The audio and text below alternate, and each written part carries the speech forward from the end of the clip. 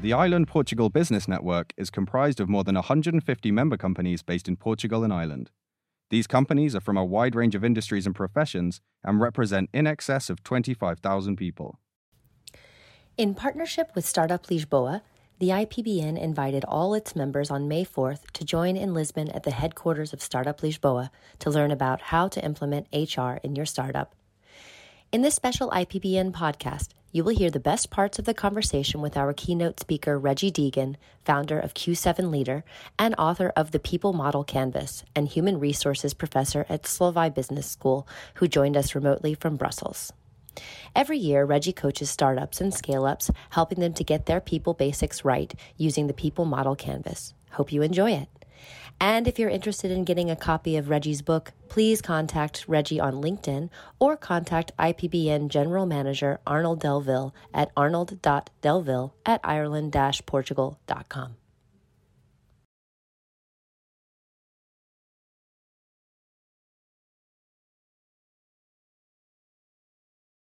Thank you so much, Arnold. So, like 100% of my experiences, I've been coaching 40 to 50 startups in the last few years. And it's the reality of everybody once we start having this moment of truth where suddenly we think we have no time more to do our business. We are just busy trying to resolve people issues. And the question is to know how come these people issues grow over time? And this history, you can see it with this little cartoon. One day, you've got Mr. or Mrs. Me coming to you asking for something that he or she legitimately considers, something she should receive, like, a mobile phone or a new desktop or an iPad or whatever. And in the beginning, when you know everybody, you can sort of solve that, and then you just get your still thing done, and people are happy and they move on until you ignite the pop-up phenomenon. Now, the pop-up phenomenon is the moment when people are looking at their colleagues and just suddenly they were quietly working hard for you, and then suddenly they start thinking, well, what's up here? Why does he or she get this? And I introduce you to the quackers. Quackers are this kind of people that actually go close to the coffee machine, and they're like that. They are quack, quack, quack, quack, quack, quack, quack, quack, quack, quack, about why him and not me. And that reality in the beginning is not really what we're facing, but when the company grows, it becomes our day-to-day reality. And you know what?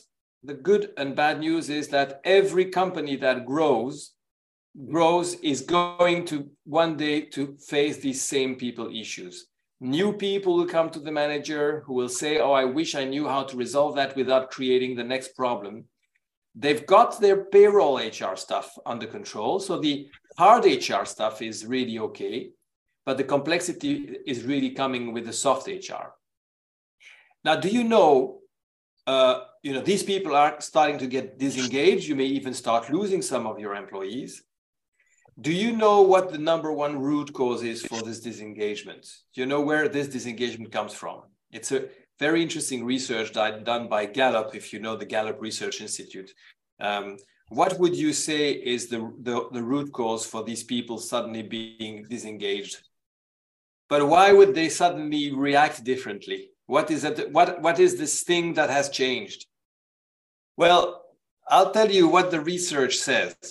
It says that the people will start moving the way that we are just describing because they have the feeling of not being treated with equity anymore. So to your point about being all around the table together, everybody feels the same and feels well treated. And even if there are some differences in packages and working conditions, generally speaking, everybody feels part of the same journey. But when the company grows, the CEO actually moves out. When there is a celebration for a good sale, suddenly the sale is only celebrated with the 2 or 3, when before it was celebrated with everybody.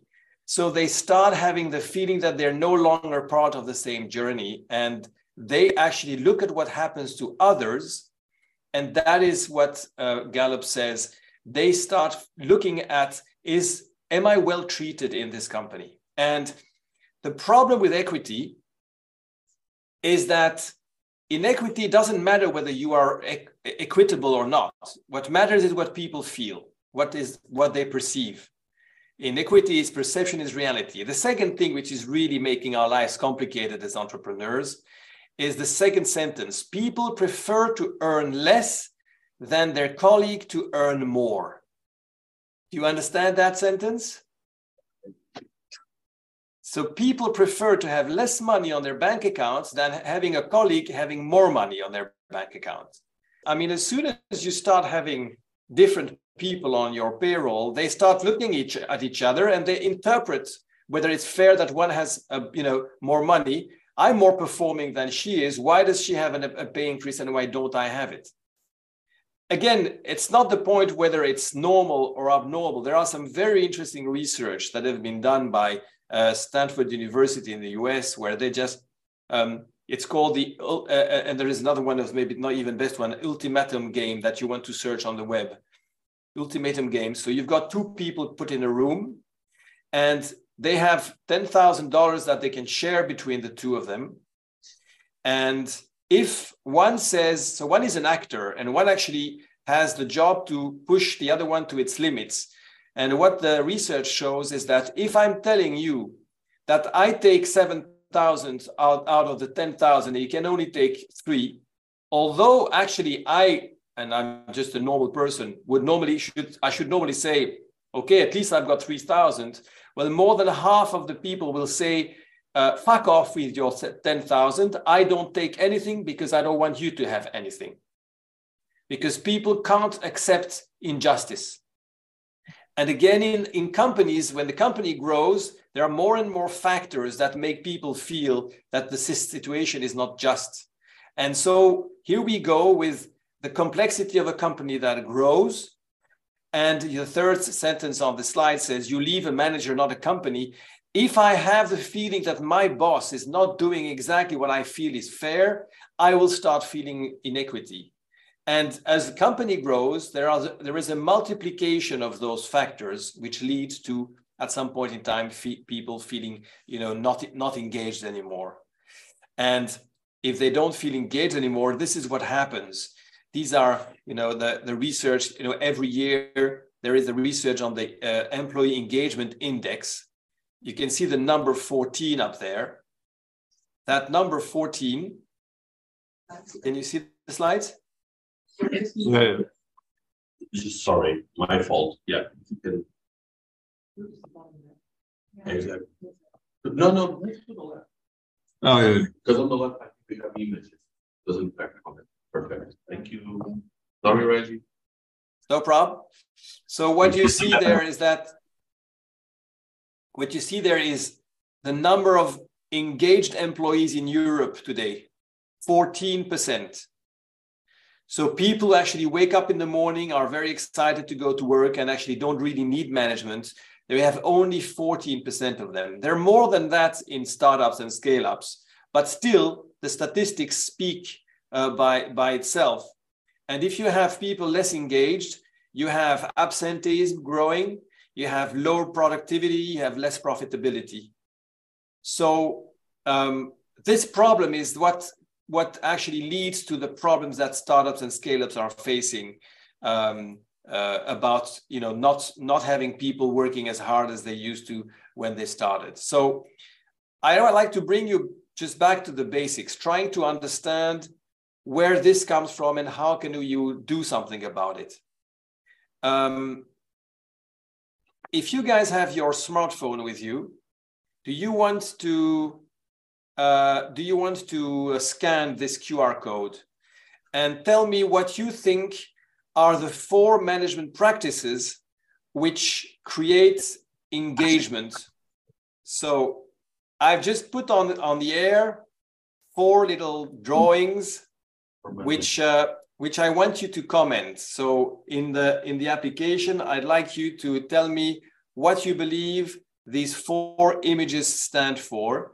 And these are the management practices which we as entrepreneurs in startups need to apply systematically if you want to have great people engagement. So let's see what you guys are. Think for yourselves about, your personal experience about being engaged. So what you guys are saying, you talk about support, you talk about giving feedback, about praising results. You've got pretty much the right answers. I'm going now to share with you the 4 management practices which guarantee engagement to employees. It all starts with the vision, of course, right? We know there is a vision that comes from the boss. And here is the story. Why were people engaged in the beginning? Because they were close to the sun. The sun was telling the story in a sexy way. And so everybody just would already feel great. And what was the journey all about? It was giving clear expectations. People knew what was expected of them. And as the company grows, expectations become less clear for employees. The second thing is they used to receive feedback because they were around the table, as you said. So you were giving feedback, giving support, and doing recognition. Now, those 4 management practices are the management practices that we as managers need to practice on a regular basis. And they are, again, scientifically proven by very interesting research. Here I can refer to the Wilson Learning Corporation, but to be fair, there are many other research that proves that.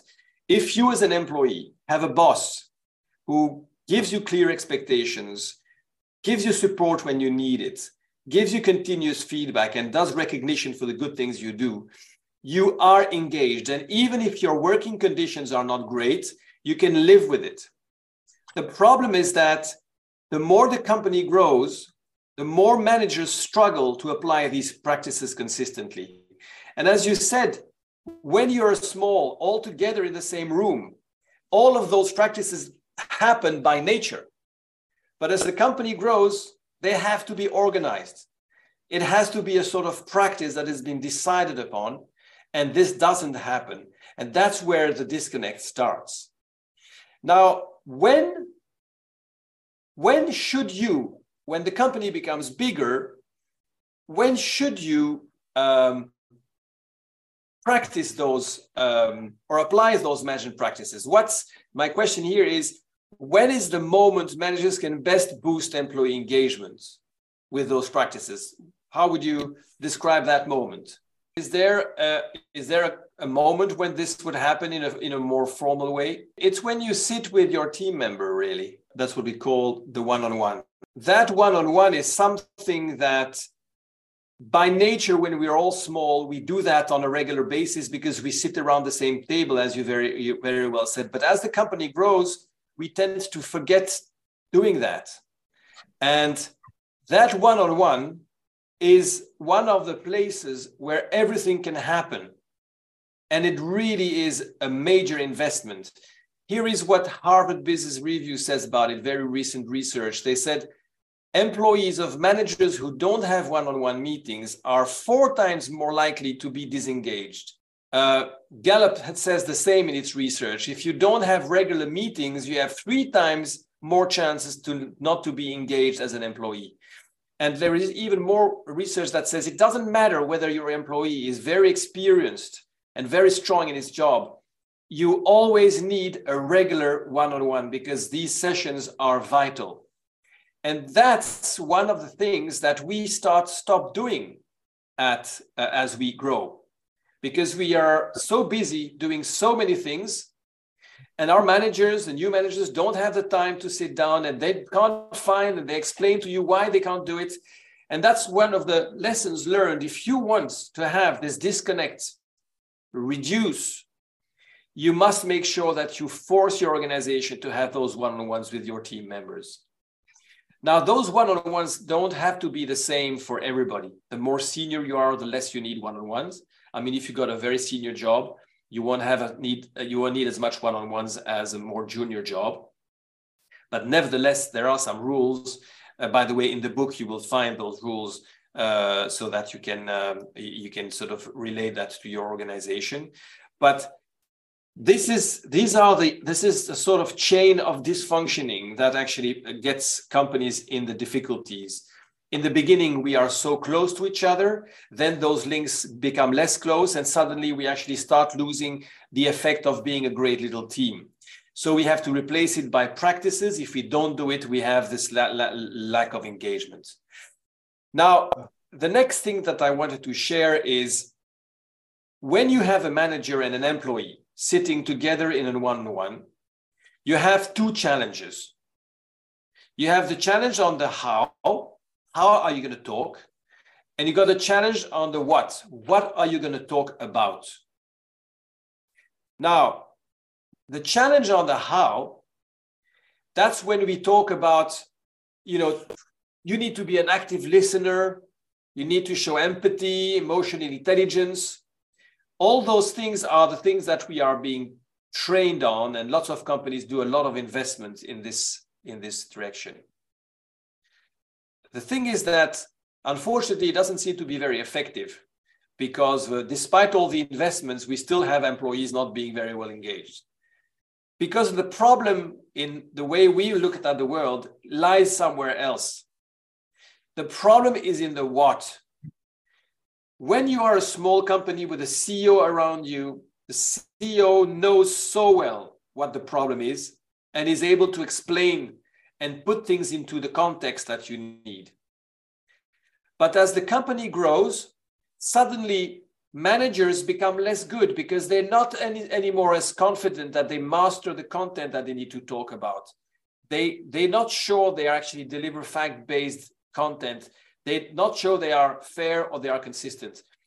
And that's really where the things start going bad for managers, because they start losing this connection with the business, and they have to start telling stories, and those stories are not easy to tell. And there they lose their employees' engagement.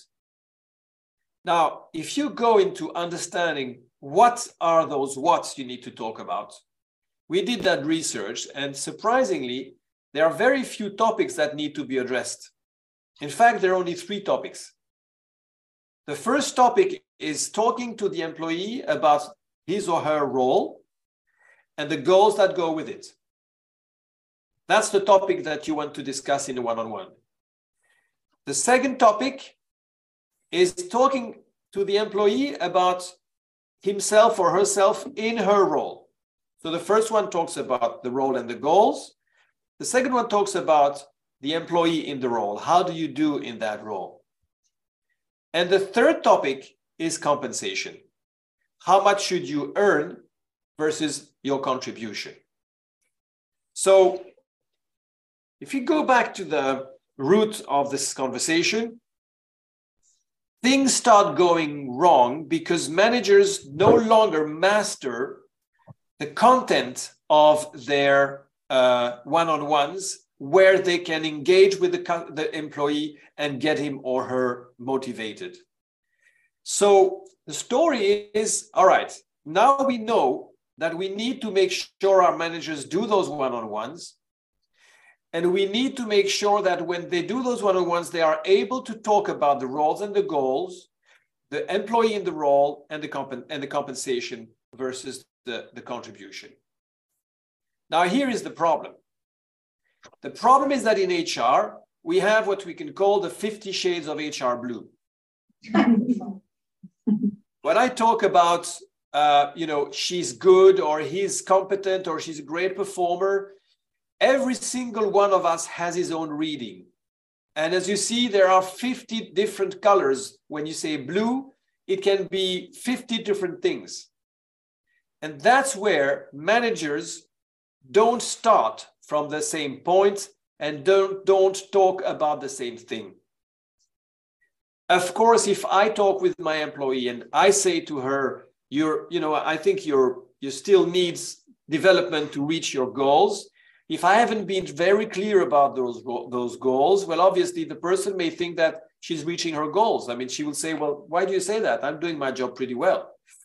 The reality is that we as managers, the more the company grows, the more we lack this rigor, and then we end up not starting from the same point and not talking about the same thing. So this is the story. The more the company grows, the more we will lack a shared understanding. The more there is a lack of shared understanding, the more we will see employee disengagement. All right, now,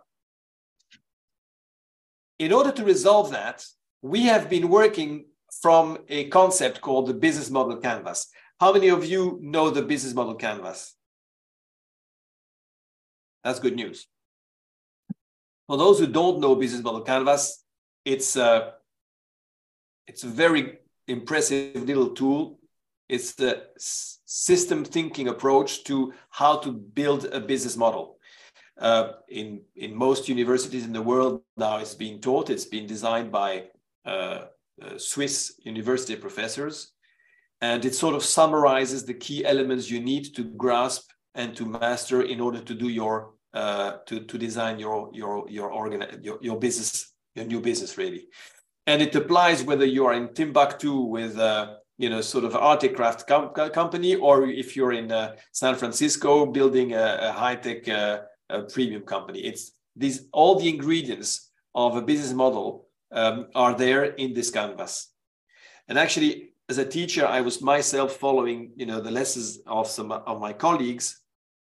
And as we were looking at the key resources element, we of course have the human resources. And I thought for myself, this thing about business model canvas is so good. Why can't we try to help managers by doing a similar thing for the people-related matters in companies?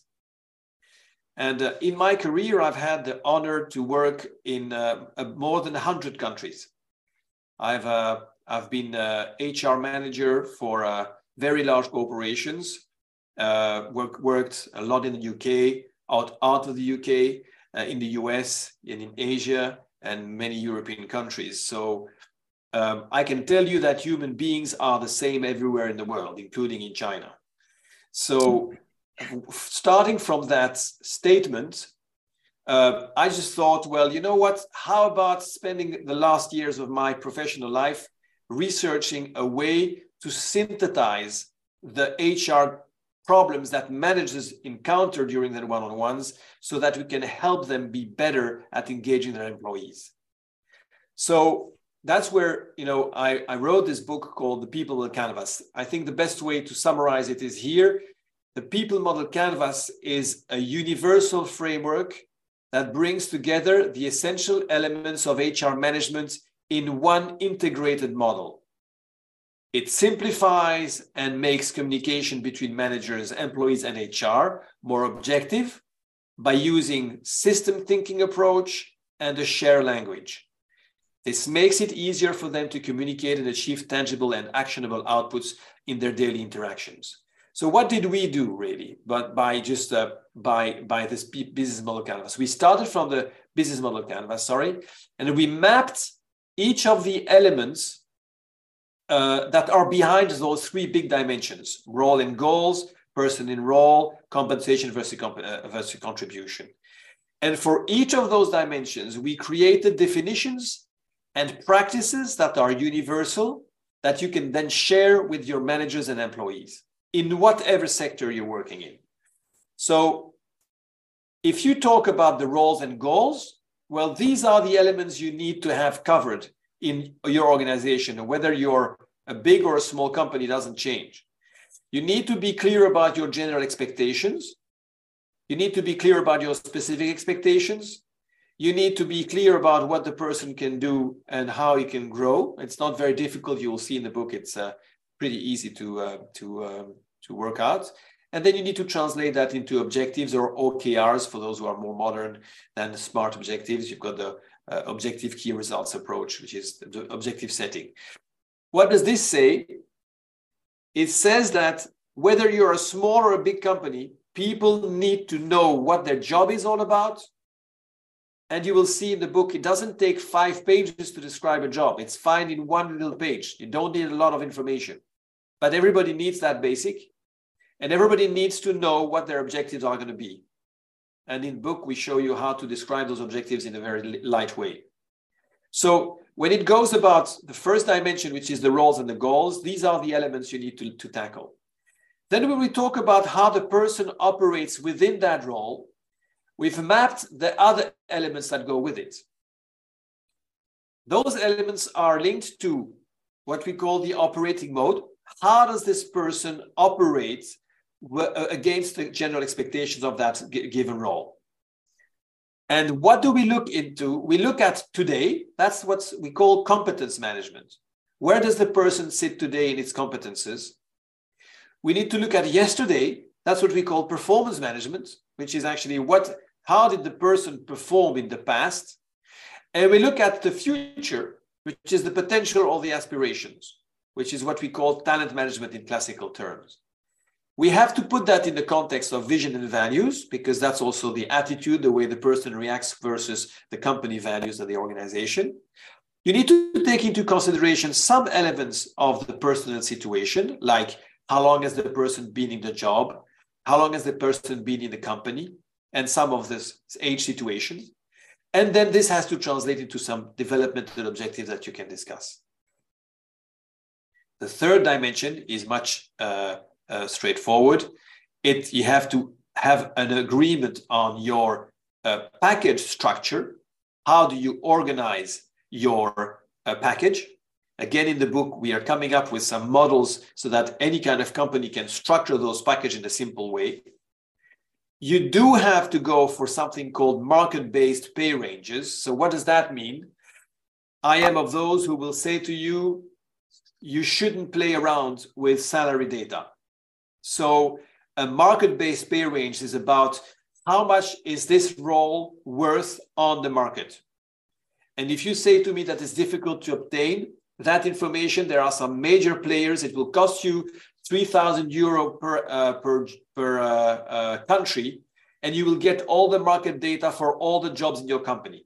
It's worth the investment because it will allow you to talk to your managers and employees about some real data. If you earn 25,000, I want you to know whether this is above the median of the market for that role, below the median, or on the median. So that information is something you need to collect. I'm explaining to you in the book how to get those data. There are some free websites in which you can get those data. But anyway, I really say to most startups and scale-ups, most of you don't think it's for you because you think you're too small. But in reality, that you compete with a market out there that is very well informed. And if you don't want to waste your time and your energy in trying to guess what the salary should be of an employee, then you better go into what we call market-based pay ranges. And then this translates that into those combination of those two, taking how the person operates in those elements of talent. It allows you to build a fair compensation.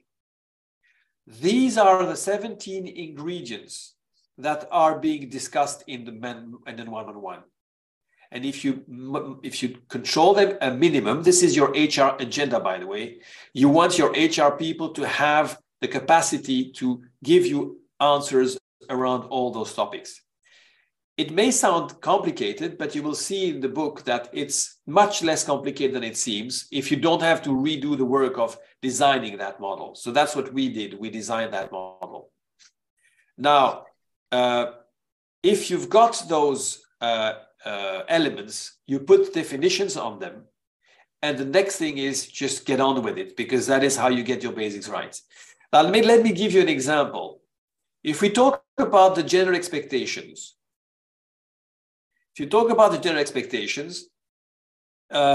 here is a way for us to test whether what I'm saying works with your company. Can you read what is on this document? Yeah. So what we have observed is that for every company, there are 7 general expectation profiles. We've benchmarked that with companies like Procter & Gamble, and we've used that in hundreds of deal companies around the globe. And let me help you. Let's do an exercise together. Let me just go it this way. Think of a receptionist. and tell me where you think the job of a receptionist best fits in those 7 profiles. I'll let you just have a look at it and tell me what the definition that best meets the job of receptionist. An accountant does negotiations and make decisions that impact the organization. Traditionally, a junior accountant will be 2 and a full-fledged accountant will be 3. A chief accountant will be 4. However, look what happened in that discussion we had. You all hear something different of what an accountant is. So we all use a title, accountant, but we see different things behind it. And that's where things go wrong. Because if you see different things, the employee also may have different views. So if you haven't clarified what an accountant is for you, you have the problem of having the employee also having his own view about what you're expecting. So take the example of a developer, a web developer. Where would you think a developer sits? So interestingly, it's easier for you guys to come to an agreement. So a software developer is an administrator. So 90% of our customers will put their developers in 2. And when they've got some lead developers who do some analysis and things like that, they may come into 3. Why is it easier for a developer? Because people are, the kind of job is easier to grasp. It's, you've got a language, you need to type a code, you've got a very clear frame and so forth. So this is an example. I mean, what I've done with you today is just showing you one of the key elements of the discussion of a manager with an employee to get this person engaged is being clear about expectations. And we are not clear about expectations if we are not clarifying those expectations. So People Model Canvas has actually done that, but not only for roles, it's done that for helping you define what competence is, giving you some levels of development in development or development or developing others, giving you some values on performance, values on potential, on aspiration, on vision and values, and so forth. I don't want to take you through the whole journey here, but I just wanted to show you, unfortunately, the problem that our companies are meeting when they've got HR problems. It's nothing mysterious nor magical. It's only the logical consequence of not systematically applying the right fundamentals. Now, those right fundamentals are the ones I said to you. It's about being clear on roles and goals, about being objective on person, and it's about being consistent in your remuneration. So the pleasure I have, to tell you the stories, because I agreed with Arnold that you don't have to buy my book. I just want to make sure that you guys are just being inspired in some way.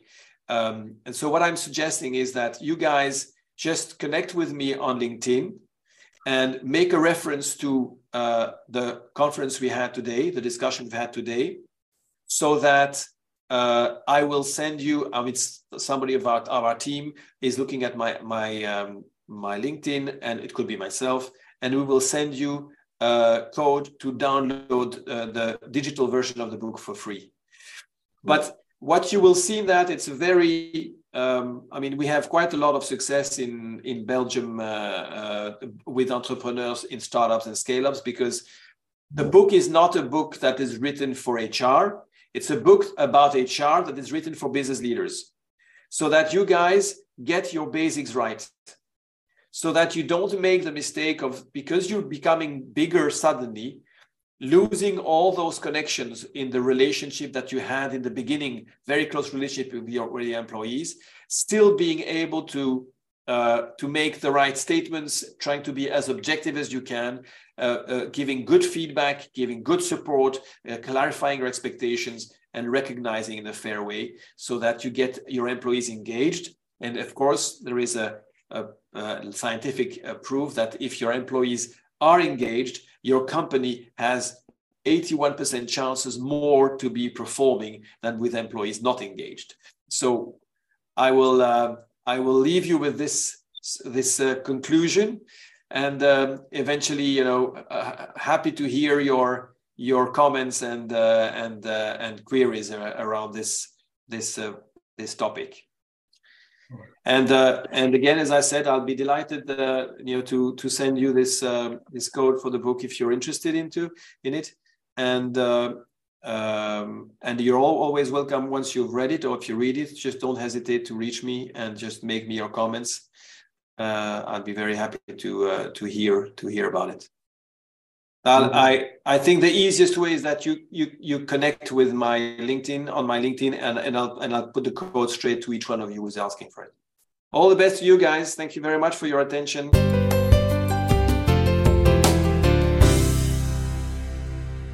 This has been a production of the IPBN in partnership with Pink Room. For more information, visit us online at island-portugal.com and on LinkedIn at Island Portugal Business Network.